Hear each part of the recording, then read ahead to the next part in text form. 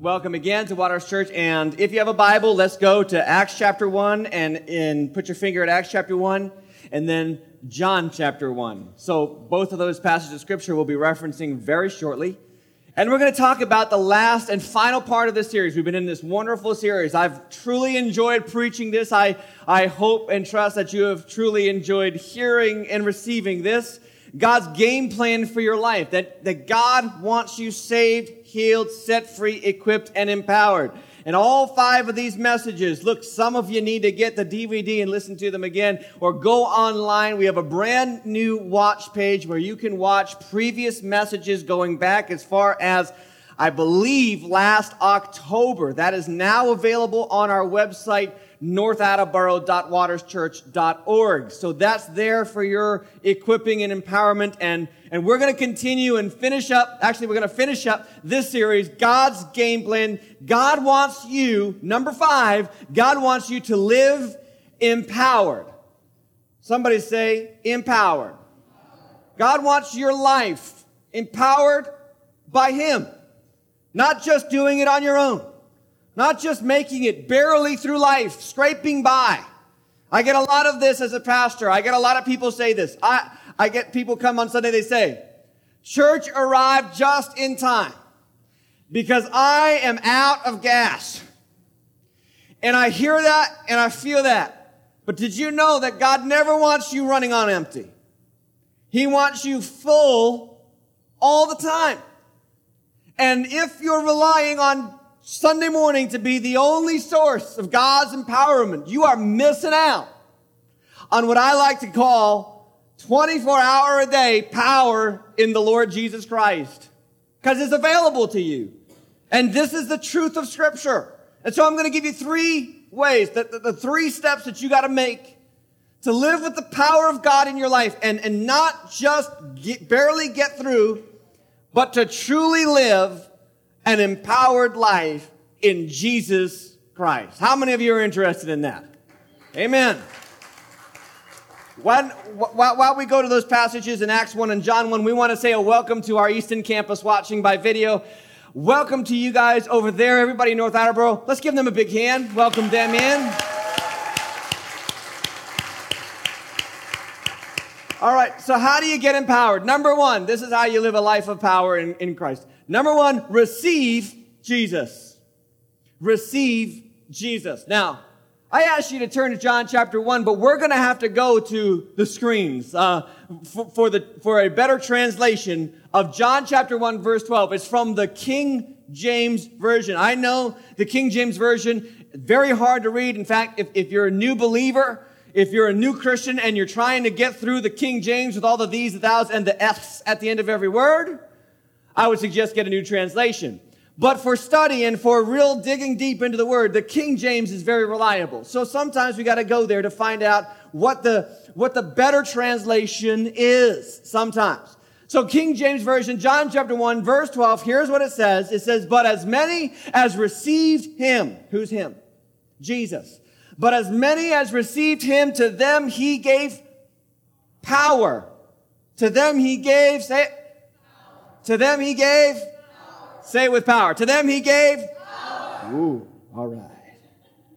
He gave power to become the sons of God.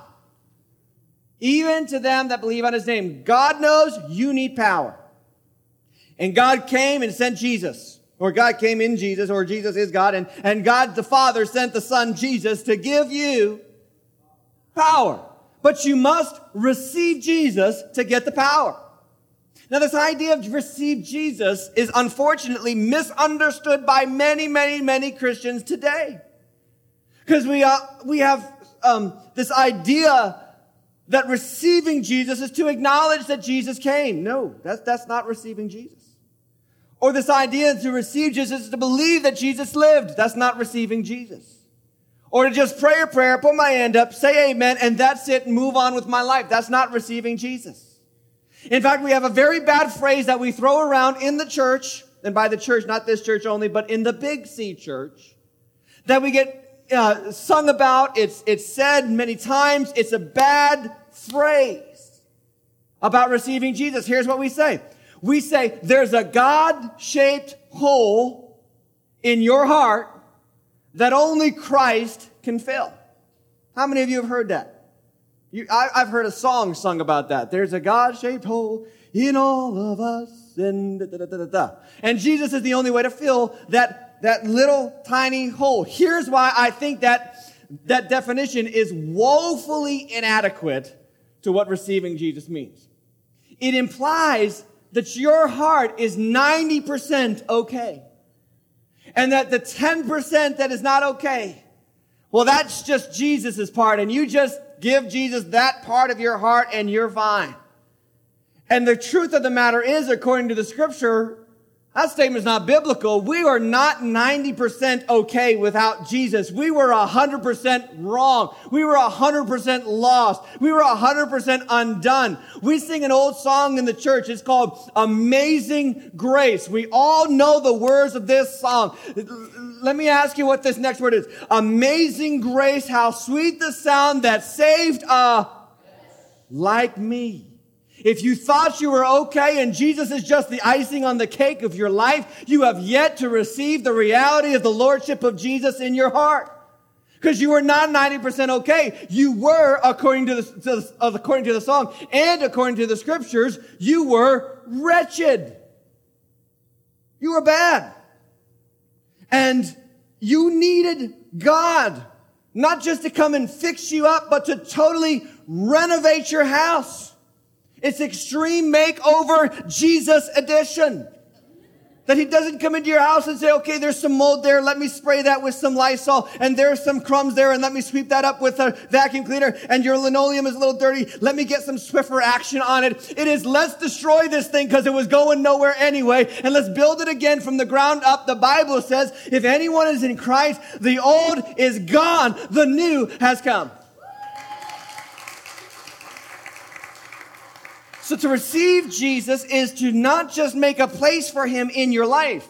Too many Christians do that. I want to make a place for Jesus. I want to fit Jesus in somehow. I'm very, very busy, Pastor. I'm very, very busy, but I'll give God Sunday morning. Not interested. He wants everything. In fact, Jesus, he would draw huge crowds because he healed people. And then he would thin the crowd very quickly. And he would say things like, unless you deny yourself and take up your cross, you can't be my disciple. So as much as Jesus drew huge crowds, he also chased them away with the people who just wanted Jesus for what they could give them.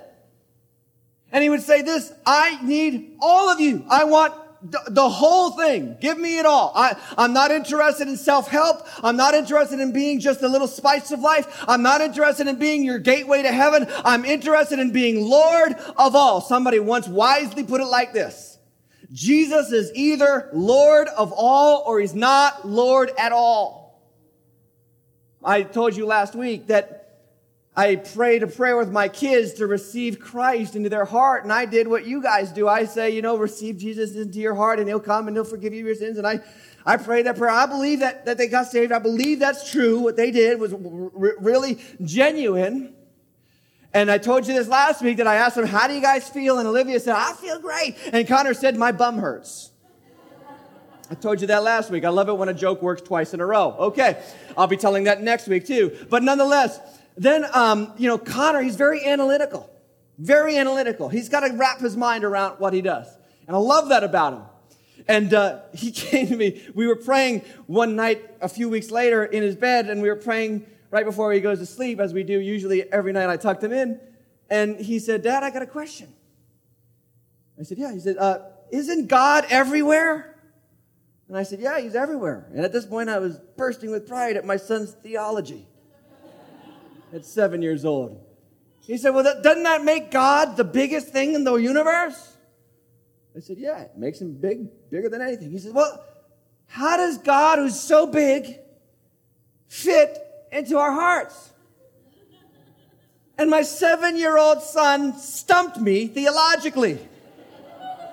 I scratched my head. I said, he doesn't fit into our hearts. The reality is we fit into him. It's not Jesus come and just be a part of my life. It is Jesus. I want to be part of what you're doing in the world. In fact, if you want to live a big life, stop asking God to fix up your life and fix up your world and start asking God to use you to fix up his world. Because it's his. The Bible says in Colossians chapter 1, listen to this phrase. This is so important for America today. It says, for by him and through him, all things were created by him and for him. All things were created for Jesus. That means that all things were not created for you. So receiving Jesus is saying, Jesus, I give you all of my life. I surrender and I yield control of my existence to your plan and your purpose for me. And I deny myself and I say, Lord Jesus, be Lord of all. So let me ask you a question. When you receive something, who's in control of that gift exchange moment? When someone gives a gift, who's in control? The receiver or the giver? The giver. The giver decides how much he's going to spend, what he's going to buy, when he's going to buy it, when he's going to give it. All the control goes to the giver. All of us men know this because when we bought that diamond ring for our sweet lady, we decided what cut we were going to get, what color, what quality, whether it's AA, ZZ, BB, whatever it is. And we were going to discover, it's been a long time for me, so I don't remember. But how much we were going to spend, and then we decided how we were going to go about giving it, and in what way we were going to do it, and the story was going to be, and were we going to do it on the big screen at the Jumbotron at Gillette Stadium, or what were we going to do to make this special moment for our special lady? And every man knows the irony of that moment because that's the last moment that you were in control. Right? Like, you gave the ring, that was it, then you suddenly appeared at the altar. 6 months later, what the heck happened here? I don't know how I got, but I do. I guess I do. I mean, that's it. But up to that moment, the giver is in charge of the gift. And so when you receive Jesus, it's the same way. You have to surrender. You have to say, God, you're in charge now. And that's what it means to receive Jesus. Have you done that? Have you surrendered your life to Jesus? Have you surrendered your future, your job, your money, your friends, what you do with your time? Or are you still calling the shots and asking God to bless that? Because he might not be interested in blessing that. He might be interested in eliminating that and leading you in a whole new different direction.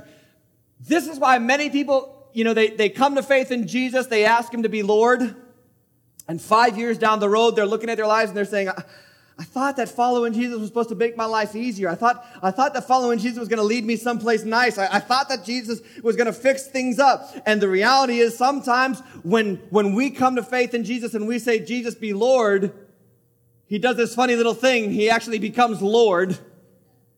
And he starts leading us in a direction many times completely contrary to where we want to go.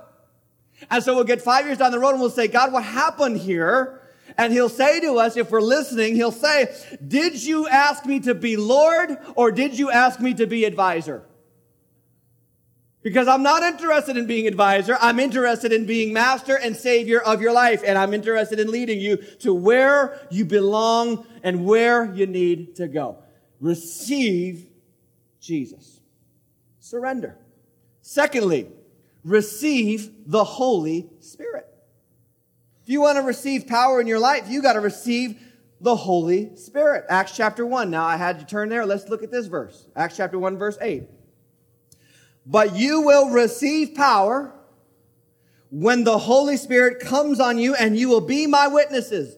Many Christians have a problem witnessing for Jesus. The reason why is because they have yet to receive the power of the Holy Spirit in their lives.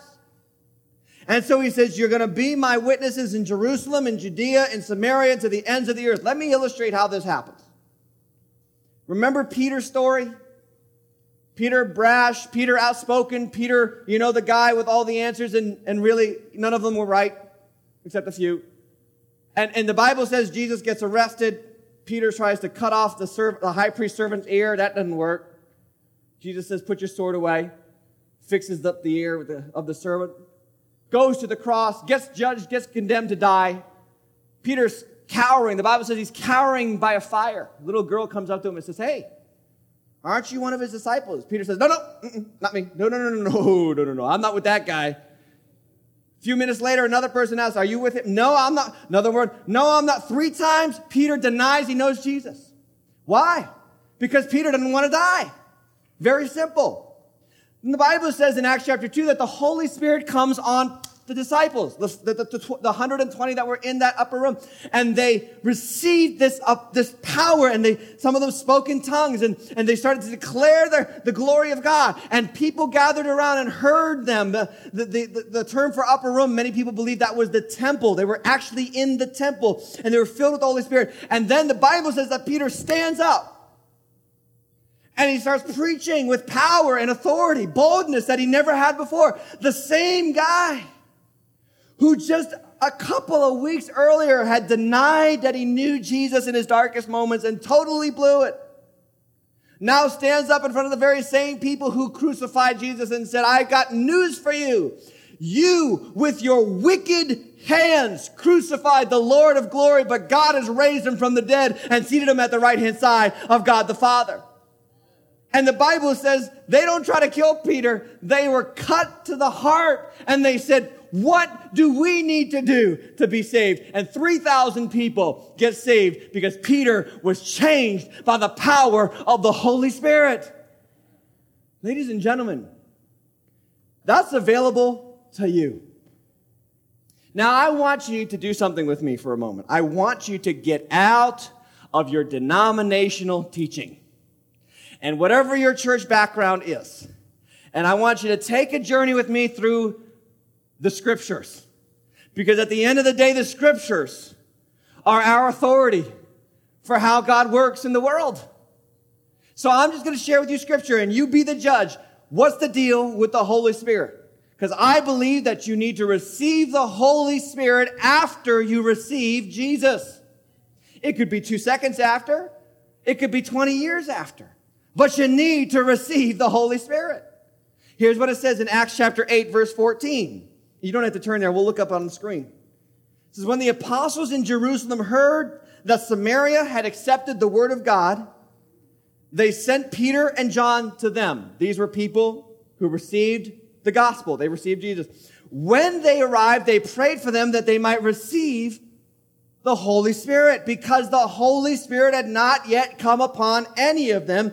They had simply been baptized into the name of the Lord Jesus. Did you know that you can receive Jesus? You can be baptized in water here on our stage. You can come through all those things, go to our classes, attend Sunday morning, and still not have the true and full touch of the Holy Spirit upon your life.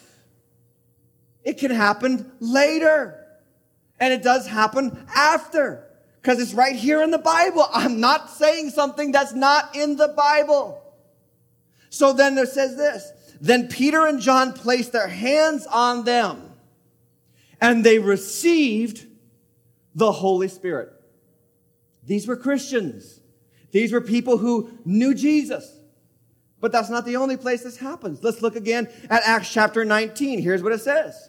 Acts chapter 19, again, the same thing. While Apollos was at Corinth, Paul took the road through the interior and arrived at Ephesus. There he found some, what's the next word? There he found some, these are Christians.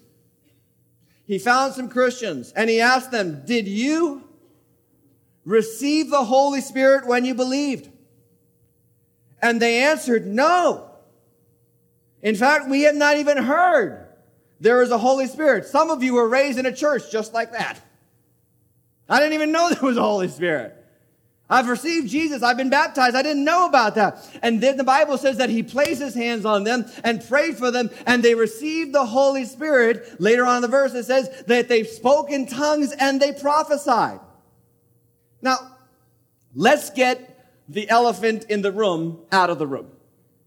Because as soon as a preacher mentions tongues, antennae go up. What's the deal with tongues? Pastor Tim, is this one of those churches that asks everybody to speak in tongues? Do I believe that everybody's supposed to speak in tongues? No, I don't believe that. I believe that everybody should receive the Holy Spirit. I don't believe that it happens in every way in which that you then speak in tongues. I do believe that happens. And the Bible says, do not forbid the speaking in tongues. So I can't stop that, and I don't want to stop that. I believe that's a wonderful act of the Holy Spirit in our lives, but it's just one of many things the Holy Spirit comes to give us. The Holy Spirit, first off, did you know, wants to give you boldness. As you walk out of this room, you're filled with the Holy Spirit, you're confident in who you are in Christ, and you're not afraid to tell other people about Jesus. And that's what the Holy Spirit wants to do in your life. But there are entire movements, listen to me, and I say this in love, there are entire movements that make the whole thing all about tongues. And I respect them, but I disagree with them. Because I truly believe that sometimes God uses the Holy Spirit in your life to be bold, mostly, but to share your faith, to have faith, to work miracles, to heal people. You can look them up for yourself. In 1 Corinthians 12, there are 9 manifestation gifts of the Holy Spirit. Power is one of them. Gifts of healing, faith, to believe in spite of overwhelming odds, to believe God for something great. God does that through the power of the Holy Spirit. And I don't want you to get caught up in tongues and all that kind of stuff and what is God going to do when I receive the Holy Spirit. I just want you to be surrendered to the Holy Spirit in your life and let God do whatever He wants to do with your life so that you can be empowered in the Holy Spirit. So receive Jesus. Receive the Holy Spirit. Again, it's about surrender. Because we can get like this. Well, God, I want your Holy Spirit, but I would like it without all that stuff. You know, all that stuff I've seen on television, on Nightline. Yeah. Nightline's really reliable, by the way. Especially when they report on Christianity. Yeah, they're down the line. There's no bias there. I mean, they're true to what they say. And so we'll see something freaky deaky, you know, on Nightline or on 2020, and we'll say, I don't want that. And listen to me. Yes, there are excesses, but here's what I am asking you to do, Waters Church, North Attleboro. Do not throw out the baby with the bathwater. Just because there's excesses doesn't mean that it's not necessary. And I think, here's what I think. I want you to, let me just say something that's in my heart. Don't you think that the devil hates it when you're empowered with the Holy Spirit? And if I was the devil and I was seeing people get baptized in the Holy Spirit and empowered by the Holy Spirit, I would do everything in my power to make it seem odd, crazy, freaky, out of whack, and nuts to everybody else in the church. That would be my strategy. Guess what he's done? Exactly that. And so you need to hear me this morning. Some of you have got very little spiritual power in your life because you have yet to receive the Holy Spirit. And we're going to end this service in just a moment, asking the Holy Spirit to come into you and empower you to be the people of God, bold and unashamed, and anointed to do God's work in North Attleboro, and beyond, because this nation needs Jesus. It needs Jesus. The third thing you need to do, you need to receive spiritual authority. Receive Jesus, receive the Holy Spirit, receive spiritual authority. Matthew 28:18, Jesus says, all authority has been given unto me. Now, if Jesus said I needed somebody to give authority to me, guess what? You need somebody to give authority to you. And you need to be under authority to receive authority. I am a pastor. I'm also a teacher, and I understand that my role in this church is to be a spiritual authority in this church. Now, that word authority throws us for a loop. What do you mean by that? I don't want you controlling my mind. I don't want you controlling my thoughts. I am not interested in that. I'm a spiritual authority, meaning, here's what authority means. What does it say? What does it say on every police car in America? It's stamped across the side of every police car in America. It says what? To protect and to serve. They are our authorities, and they are there to protect us and to serve us. That's what a pastor is there for.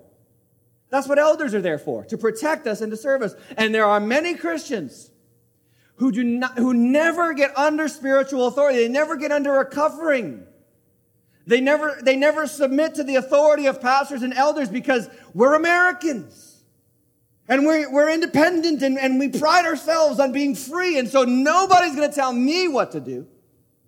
And we go wherever we want and we leave churches over silly things and we do whatever we want and we act like we're a law unto ourselves, and consequently we have no spiritual authority in our lives. And our kids are watching us, by the way, parents. And if your kid is watching you jump from church to church and teacher to teacher and never submitting yourself to any kind of Christian authority, you will not have authority over them. That's why one of the qualifications of a pastor is to have charge over his house, according to Titus chapter 1.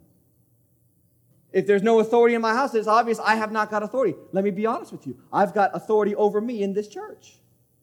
I have elders in this church who I submit to. I don't just push things through. I don't just ramrod my way through this church. I am under authority. And my authority is up in Norwood too. Pastor God, he is my spiritual authority. I am not allowed to be a rogue agent of the kingdom of God. So too are you. Now, here's what many people don't realize. To protect and to serve means that some people are bad for you. Now, I say this with complete humility and hear my heart. That I have had to, over the course of my time here as this church's pastor, I have had to ask 3 people on 3 different occasions to leave. I didn't like it. I didn't want to do it, but I had to do it. To protect the church. Because they were bad for the church. And so I had to ask them to leave, and they left. And every time they left, our church exploded with growth. And so some of you say, well, that doesn't sound very loving. I thought we were the church for everybody. And we are. But here's the deal. Imagine with me, the police show up at your house one day. And they knock on your door and you answer the door. They say, we just want to let you know that in your neighborhood there was a guy robbing houses. In fact, he robbed 5 houses. But we've caught him and we locked him up in jail. We just want to let you know you're safe, should you hear anything. Would you then turn to the officer and say, well, that's not very loving. We want to be the neighborhood for everybody. And just because he wants to rob house, why should we lock him? You would never do that. That's the job of the authority, though, to protect you from people who break the law. And by the way, just so you know, when you become a lawbreaker, their job now is to protect other people from you. So when you run the red light, they say, I'm sorry, there's kids that cross this street, and there's families that cross this street, and you're breaking the law, and you're a danger. Here's the fine. So you can't run the red light and then smack the wheel when you get pulled over and say, God, why are you letting this happen to me? You broke the law, and you deserve to be punished. But there is such a thing as authority, and if Jesus had authority over him, here's what Jesus says. Listen to what Jesus said in John chapter 5, verse 19. He said, I tell you the truth. The Son, that's me, that's Jesus, can do nothing by himself. He can do only what he sees his Father doing. What does Jesus say? He's saying, I have authority over me. That I have someone that is giving me permission to do and not do. And Jesus' power flowed through a submissive spirit. So you receive Jesus.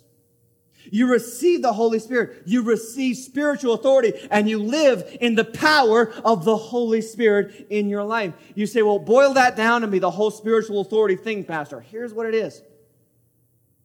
Become a member of Waters Church. Don't be a spectator anymore. Say, this is my family. This is my covering. This is my house of faith. I'll support it. I'll submit to its leadership. I'll listen to it. And I won't let somebody just come and tease me away from it. I'm going to go with it.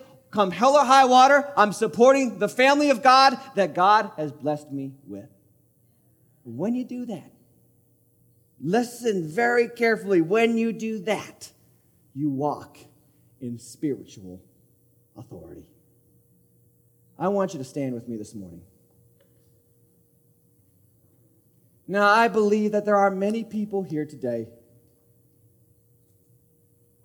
You've received Jesus, but you have yet to receive the Holy Spirit. And if you're interested now in receiving the Holy Spirit, we're going to have an altar call. We're going to have an old-fashioned altar call. We're going to pray for you that you will receive the Holy Spirit. Maybe you received the Holy Spirit a long time ago, but you got to be honest with me, and you got to say, Pastor, I need God to touch me again. I really need the touch of the Lord in my life. Without any hesitancy this morning, I believe that something good is going to happen as you come and you surrender to the Holy Spirit. And many of you need to do this. Don't resist. Don't be stubborn. Don't let anybody else dictate this decision for you. You come and you receive the power of the Holy Spirit. He wants to touch your life. Would you come now? Would you come now? Just step on out and receive the Holy Spirit in your life. I believe many people today. Let God touch you today. He's not going to make you do something weird. Don't worry about that. He doesn't come to make you weird. He comes to make you powerful. Not abnormal. And if anything, more normal. God's idea of normal. Not the world's idea of normal. Come on up. Stretch all the way to the front. We're going to have people. There's a prayer team. These are people who are filled with the Holy Spirit, and I believe that they will touch you and you will receive the Holy Spirit. Listen, I had a lady come today in the first service. She had never been in a service like this. And she walked up and she was prayed for. And it was very quick, very short, nothing real, spectacular happened. She walked back to her seat. She came up to me after the service. I didn't pray for her. One of our prayer team did. And she said, I can't explain it. Something's different. I feel something different in my life. I said, that's the power of the Holy Spirit. Stop living a defeated life, Christian. Stop going up and down with the waves of the sea, tossed along by every wind of teaching, upset by the news, depressed by your family, worried and anxious about your future. It's time to live empowered by God so that you can have the anointing that God wants to give you. Would you just in a moment of time right here, just be prayerful if you haven't come to the front. I'm not going to dismiss you for a moment. I believe we need to let the Holy Spirit minister to people's lives. And we're going to pray and ask God to touch those of you who have come. Prayer team, go ahead. We'll sing a song.